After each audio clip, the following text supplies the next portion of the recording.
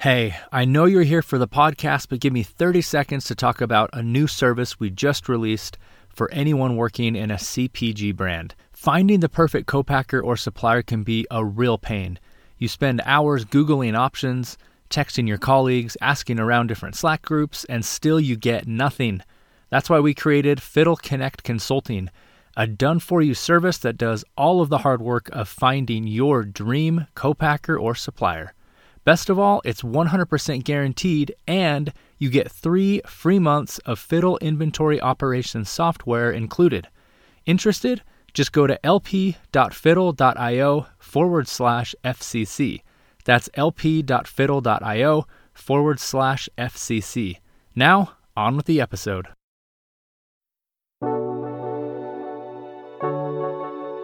Welcome to the Physical Product Movement, a podcast by Fiddle. We share stories of the world's most ambitious and exciting physical product brands to help you capitalize on the monumental change in how, why, and where consumers buy. I'm your host, Ken Ojuka.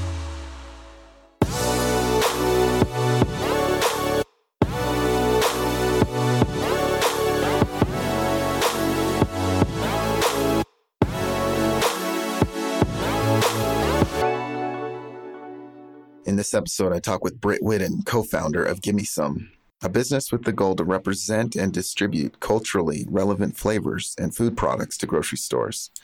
She talks about the difficulty and strain of taking over her late father's seasoning business. She describes how this tough experience helped her recognize the opportunities for restaurants and food trucks to productize their brand, food, and ingredients. It's an interesting episode with loads of great advice for food entrepreneurs looking to take it to the next level. Hello, Brittany. Thank you for joining me. Welcome to the podcast. Yeah, thank you so much for having me. Hey, thank you so much for taking the time. We'd like to kick this off by maybe hearing a quote that you like to live by or something that's been impactful to you. Quote that I like to live by, show the fuck up. It's from a mentor that I had. It was the first time that I went to my professor in college and said, I don't know what else to do. And that was his response. And it's stuck with me ever since. Very nice. Can you just tell us a little bit about yourself? Yeah, I'm Brittany Whidden. I go by Britt. 2 T's, always finish the syllable. And I'm based outside of Nashville. I've got ties to Central Florida, came up in the food world, left and went to marketing and social media and PR, and then came back to food products. I'm a cat and a dog person. I don't care what kind they are, as long as I can have them. And I just started my tomatoes for the season. Super stoked about that. Nice. A cat and a dog person. You're not messing around, are you? Everybody needs love, except for bird people. You can at me. I'm not a bird person. Why don't we just learn a little bit about your business? You're currently running a business called Gimme, but you also ran a business called Longhorn's Signature Seasoning. What can you tell us about those businesses? So I left PR marketing world to run my family's seasoning company. My father passed away unexpectedly, and he had immortal dad syndrome. So he never wrote anything down. He had one of those brains where he could remember your phone number, your face, the job you had, the name of your first house, right, where your street was, but he never wrote anything down. So I decided to leave marketing. My siblings weren't interested in running the company, but I was ready to get out of technology startup land and do my own thing again. And I started taking over his with the seasoning. And 3 years later now, here we are with Gimme Some. And Gimme Some was started by myself and another partner who has a product. And we had the same stories. We had wildly different routes of getting to these situations, though.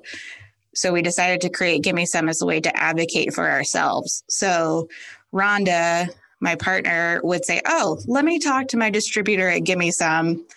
Brittany will be in touch. And I would do the same thing in reverse. let me talk to Rhonda at my distributor. Let me see what our warehouse space looks like, and we'll go from there. And it worked for a while. Like, it was just whatever we needed it to be. Gimme Some was there. And I got it. Our slice of the pie got bigger, and then we made other pies. It was awesome. It is awesome. So, let's go back just a little bit. Lawhorn's Signature Seasoning. So that was your dad's business and you took over? Correct. Yeah. He was a classically trained chef, and he worked in a really big hotel out in Denver called the Brown Palace, and was in charge of commissary from what I've been told. I was not there. I don't think I would have enjoyed the 80s in Denver personally, based on these stories I've heard, but here we are. And he was just really bad at firing people. So he came in week after week, losing revenue.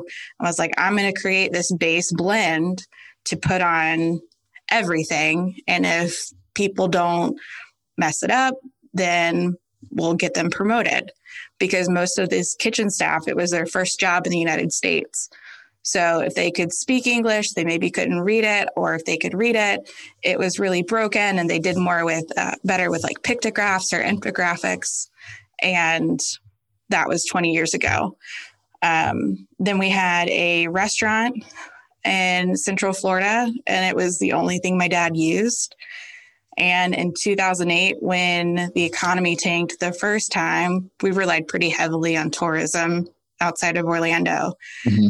And this guy from Hormel Meats came in, and we didn't know who he was. The guy asked for like a pound of the seasoning that was on the Father's Day special prime rib or whatever steak it was. Right. My dad laughed him out. He's like, it's $1,000. And this man started taking out his checkbook. And my dad's like, no. That was Floridian for you should go.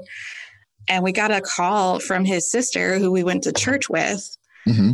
and learned that this guy worked for Hormel Meats and like was really nice. And my dad met him at the cell phone waiting lot of Orlando International Airport with 2 pounds of seasoning, 2-gallon like Ziploc bags full, mm-hmm. and said, just let me know what you think. And 6 months later, the restaurant closed, and my parents decided to pivot and open the seasoning. And it was a wild chapter ever since. Okay. So how did you guys distribute the seasoning? I mean, how did you run that business? Did you have a website where, people were buying from, or is it mostly wholesale to restaurants and other places like that? We were at the height of everything. We were on probably about 1,500, 1,700 Kroger stores in their repertoire, everywhere from King Soopers to Kroger itself. And we did online sales. Now I've closed the website. We've got to close my father's estate this year for the sake of my own mental health. But with that, we decided to close the business. So we liquidated our inventory to Gimme Some, and we currently sell the remaining inventory on Amazon only. But when we decided to close the business, we decided to close all the wholesale accounts. At the end of the day, I think when I took over, wholesale was about 85% of the business. And I think I grew e-commerce probably to about 75 or 80% wholesale versus where it was. So like direct to consumer? Yes, that's the words. Those are the ones. So I guess I don't know too much about the seasoning business, and I would guess that the listeners also, don't know too much about that type of business. So, how would you go about getting some of these, these wholesale accounts, getting into Kroger, for instance, maybe even just telling us the story of how you guys ended up in Kroger, would be helpful to those that are, maybe looking at this type of business and how they go about it. Yeah. So first of all, when it comes to being in the seasoning and any really commodity space, it is not lost on me that I am a white woman with a seasoning company. Like, know your truth, know exactly what you're supposed to be doing and what you're not supposed to be doing. and then find people who will help you source as ethically as possible. That's step one. Step two for getting wholesale accounts is showing up, like show up all the time, every time. I have a very distinct memory of my last year at college.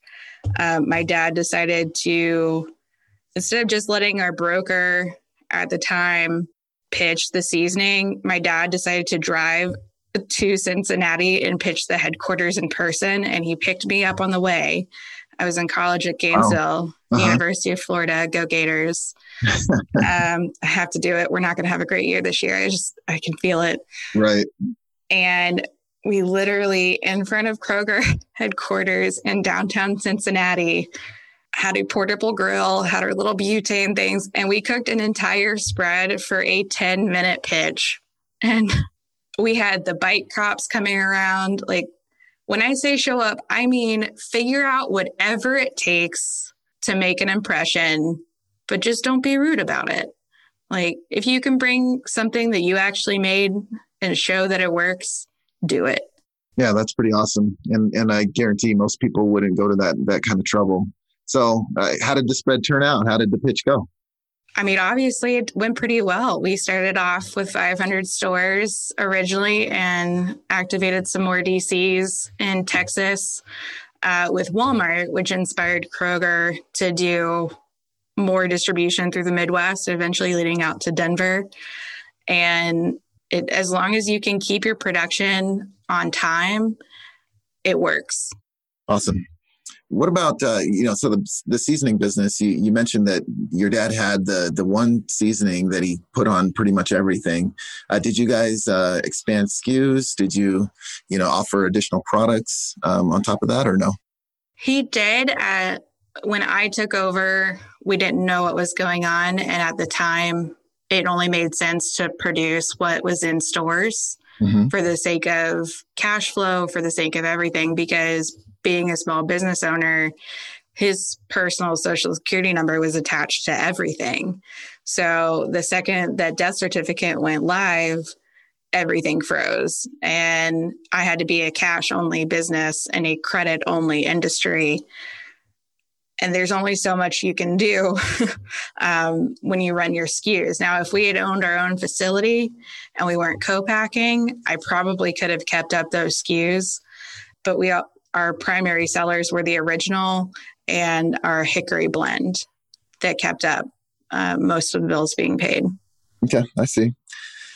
So what are the plans for the business now? You mentioned you're still selling some on Amazon. Are you just going to sell through the inventory, or are you actively producing more? Or what's the state of the business right now? The state of Lawhorns is that it is no more. We're closing it out. I've had to go through the estate. My condolences to anybody else who ever has to deal with probate court.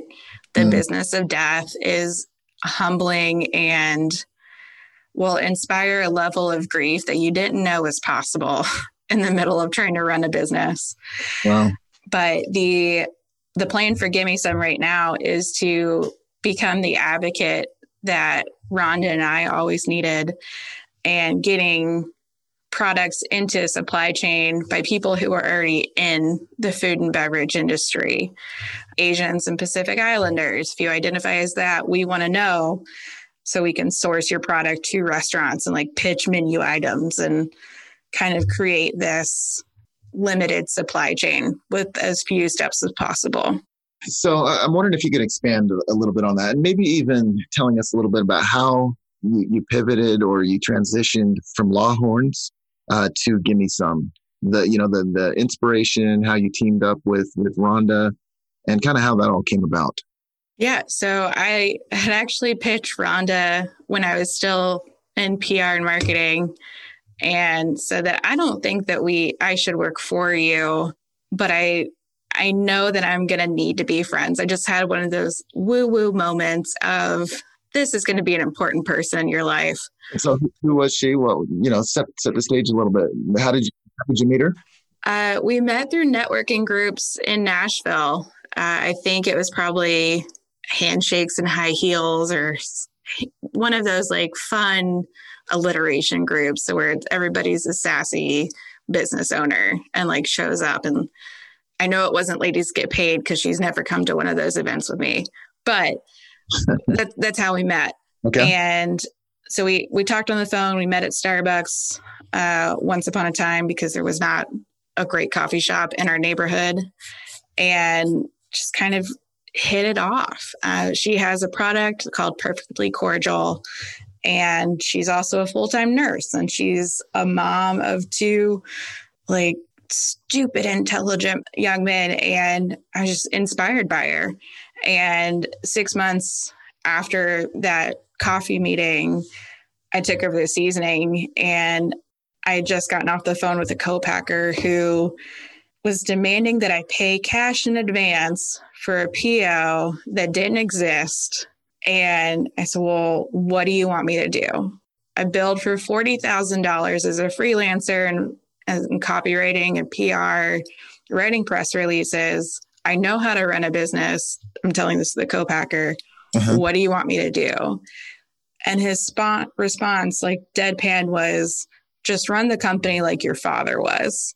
Huh. What?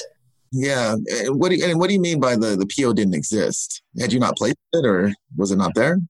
So they were still using a dot matrix printer, and I could not email my POs from Kroger to their system. I had to email it to my sales guy, who couldn't confirm whether or not they'd be able to make the product.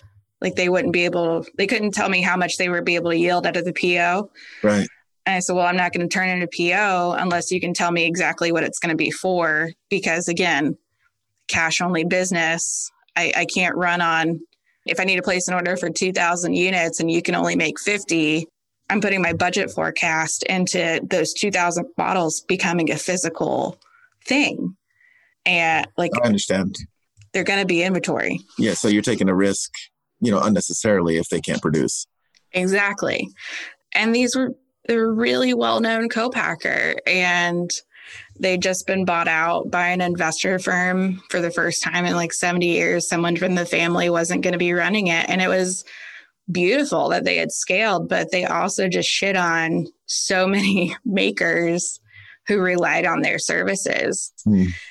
And for this guy's response to be, just do things the way your father did, knowing full well that, one, the man is dead. I can't ask for his advice. And two, he didn't write anything down. So how am I supposed to run a business like he would if I can't see what needs to happen? Like, make it make sense. And I called Rhonda because this woman is a powerhouse, and she pre-sold 11,000 units of her cordial on iFund Women without anyone ever tasting a drop. I was like, if somebody's going to know what this person meant, it's going to be her. And she had a very eerily similar story where she said she went to a co-packer, and the person was like, these orders don't exist. They're not from a store. It was before e-commerce was a big to-do, right? When it was still, you had to think about using Etsy in order to buy a gift, right? It wasn't, the maker movement really wasn't hitting full force, in my opinion. Yeah, right. Understood. And so she had the same story. And that's how we came up with, well, what if we had a company that sent our co-packers these purchase orders? Would that give us more credibility? And it did.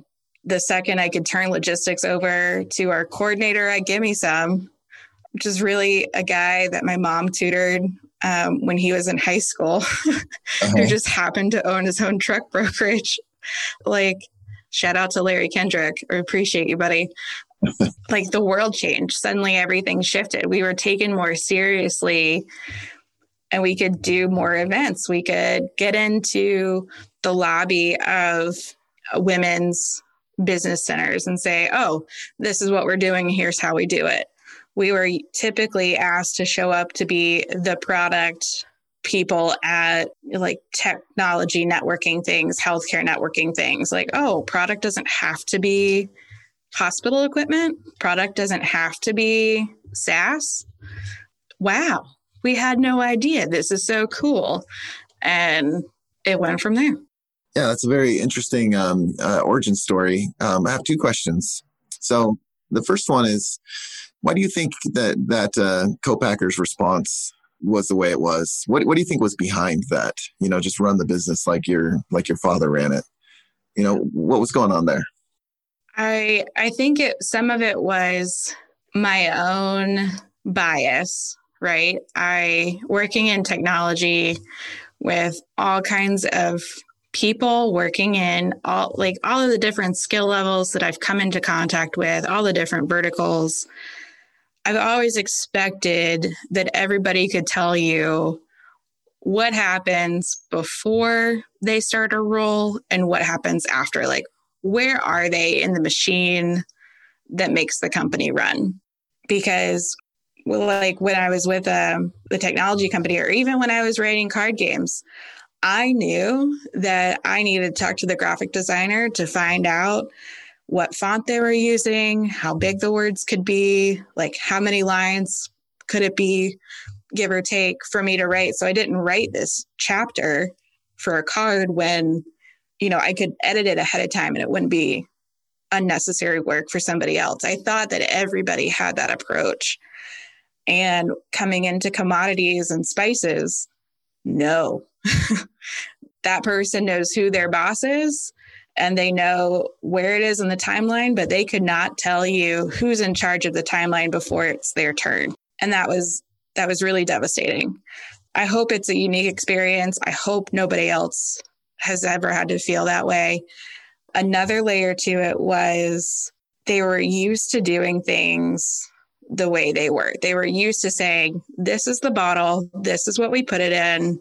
If you don't like it, you can go. And when I ask questions of why use polypropylene if more and more recycling centers aren't accepting it, how do I make sure that this is a sustainable practice? What are you paying people that farm your garlic? Like, where is it coming from? And the guy just couldn't tell me. He just shut down and lashed out of, only tell me what you need me to do and don't ask things that I don't know the business about. And that kind of gave me the full perspective of, this guy really only shows up for one thing. And while that's great for him, I'm sure it made him happy. I could not in good conscience run a company like that ever again. Right. Interesting. Yeah. And it sounds like he was just showing up, just, don't rock the boat. Don't change things on me, Exactly. Also, my dad's a chef and I have no interest in going to cooking school. I thought I wanted to own a food truck once upon a time, but I don't have any desire to be the chef driven company, right? Like, I just don't have that level of ego that I think he was used to dealing with. Okay. Understood.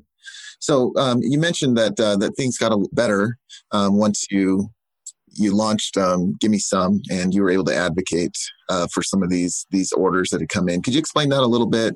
And why do you think it got better? Why do you think you were treated differently?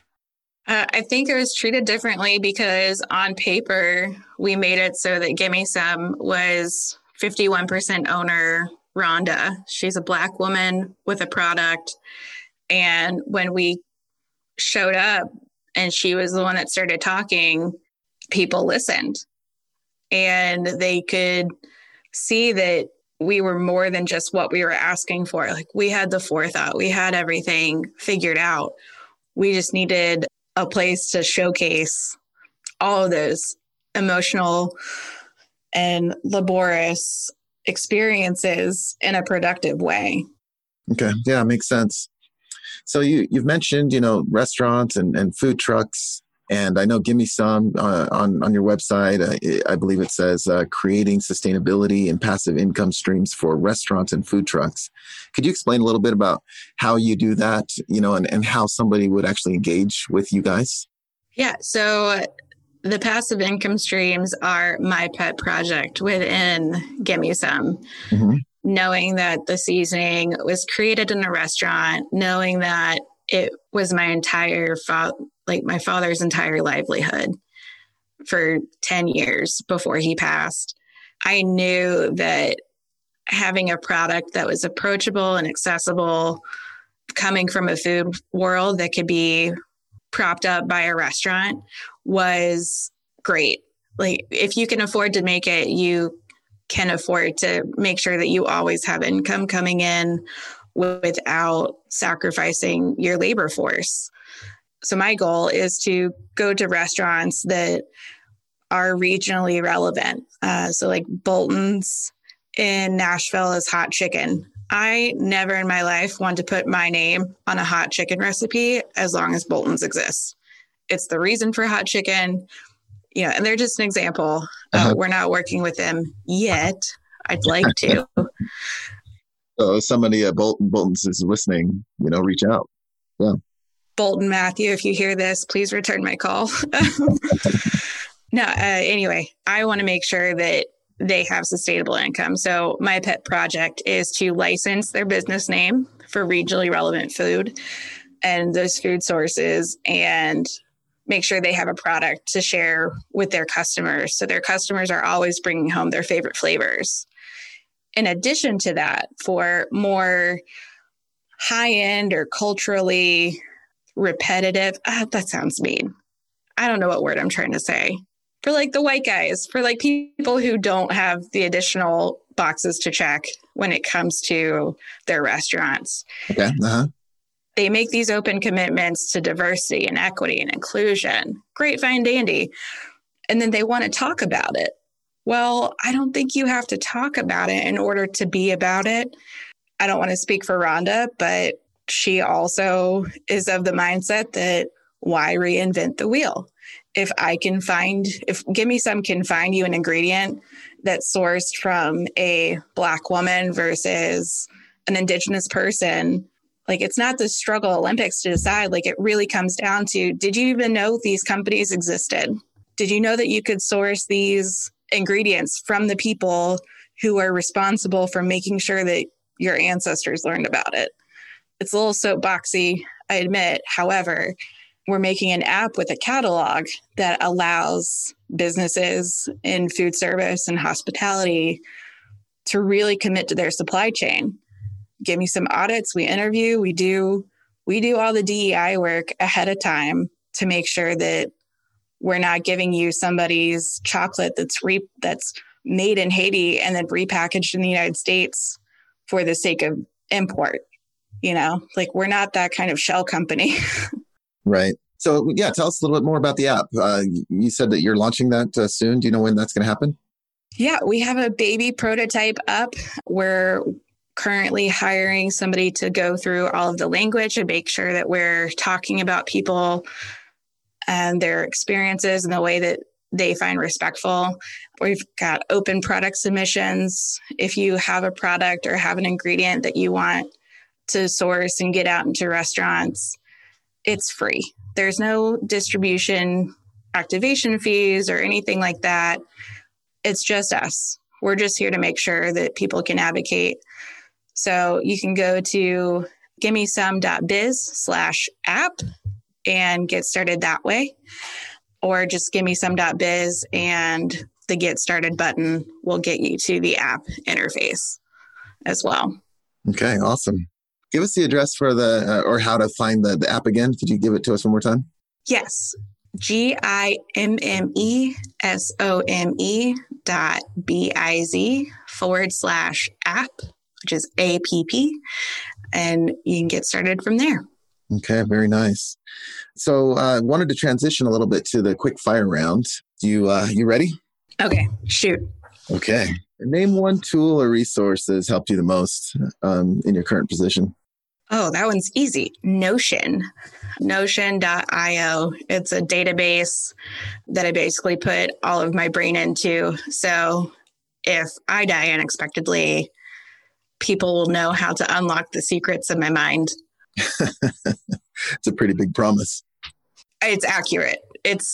They're so cool. And there's so many things that I don't know how to do, but you can do them. Yeah, Notion's pretty awesome. Yeah. What is one book that has helped you throughout your career? The first one that hit my mind was The Great Gatsby by F. Scott Fitzgerald. Another one is Let's Pretend This Never Happened by Jenny Lawson. Pretty great. Those are two. Okay. And what is one piece of advice that you would give to your 21-year-old self? Maybe don't get into IPAs. I think that would be a good one for my 21-year-old self. And also, I'm sure there's a story behind that. Several. Go Gators, just to come full circle. All right. And I'd also say just chill out. You don't have to have all the answers. You don't even have to go into advertising if you don't want to. That's it. Final answer. All right. And is there a person, and I guess it could be any person, that you would love to take to lunch? Ooh, if I could take anybody to lunch, it'd probably be Carla Hall. And who's that? She is a chef. She's on The Bite. She was in Chopped. She's a chef, Carla Hall. She's just really cool. And I like her. And I like that she puts sweet potatoes in her potato salad. Would you require her to cook if you were? Oh, hell no. Hell no. She can if she wants to. I'm not going to stop her. Sure. However, that's a meal for somebody else to take care of. We just need to sit and enjoy. Cool. So, with restaurants and, food trucks and just, everybody dealing with this whole COVID situation, what's your outlook on, sort of post-COVID and the restaurant industry? What do you think are some of the changes that might be lasting? I really look forward to proprietors and owners taking responsibility for their staff and the mental endurance it takes to operate a customer-facing business. I have that same professional trauma that a lot of people had, but I've never had to deal with that in the middle of wondering whether or not I was going to get sick. And so I think I would really, in a perfect world, or even just a slightly less than perfect world, I'd love to see mental health coming to the forefront for restaurant employees. I'd love to see some kind of family meal that isn't just for the people on staff. Like you literally take care of the people after they leave your four walls. Those are the things I want to see the most. Yeah, that's pretty cool. And also concerts. I want food trucks at every concert I ever go to forever. Yeah, I think, not all restaurants have obviously been okay. Some have done surprisingly okay, by shifting things around and doing more to-go orders and drive-thrus and things like that. But, all in all, I think that the industry's been hit pretty hard. But I'm very much looking forward to, after we get past this, I just think there's going to be just a ton of great businesses open up, and just the excitement of, okay, we can get back together, we can go to concerts, we can do all the things that we love to do, and hopefully these businesses will do really well coming out of this. Absolutely. I think it's going to be a testament to human ingenuity. Cottage laws became really popular after 2008's crash. What's going to be this? I'd like it to be passive income. I would love to have produced an item of swag that pays for a company's entire payroll. And whatever they do on top of that, it's just done. It's just icing on the cake. They can give it to their community, reinvest it in hiring more people, all those things. Yeah, I think I like the world that we both just described. I like that. Sounds good. Well, listen, Brittany, I appreciate you taking the time and, sharing your story with us today. Is there anything that maybe some closing words that you'd like to give, those people that are, kind of in the struggle right now in this type of business, in the physical products world, trying to figure out how to make it? What would you say to those people? I would say that pay people for the time that they put into your product. Don't ghost anybody. And if you ghost somebody, don't be surprised if they send you an invoice for the time that you missed. I think that's more than appropriate right now. Mm-hmm. I also think that we need to do a better job in consumer goods and packaged goods of supporting the people that are already in our category, already in our vertical. There is enough for everyone to succeed. We just have to be open to sharing those barriers. I don't care if we have the same bottle. I don't care if we have the same label company. Like, none of those things are a secret. I cannot patent a recipe. I can only trademark the name and how it looks. Other than that, we should just be working together. We should just be talking and creating new standards of ethics and how businesses can operate in a traditional marketplace. Well, fantastic.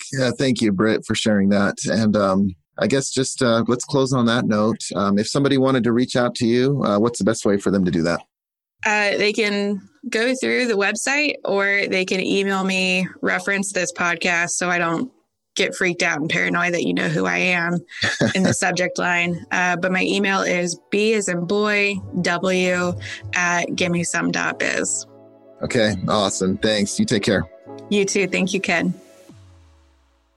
The Physical Product Movement Podcast is brought to you by Fiddle. To find out more about Fiddle and how our industry-leading inventory ops platform is giving modern brands and manufacturers full visibility into their inventory and operations, visit fiddle.io.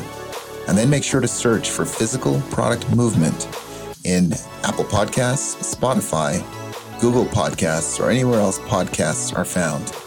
Make sure to click subscribe so you don't miss any future episodes. On behalf of the team here at Fiddle, thanks for listening.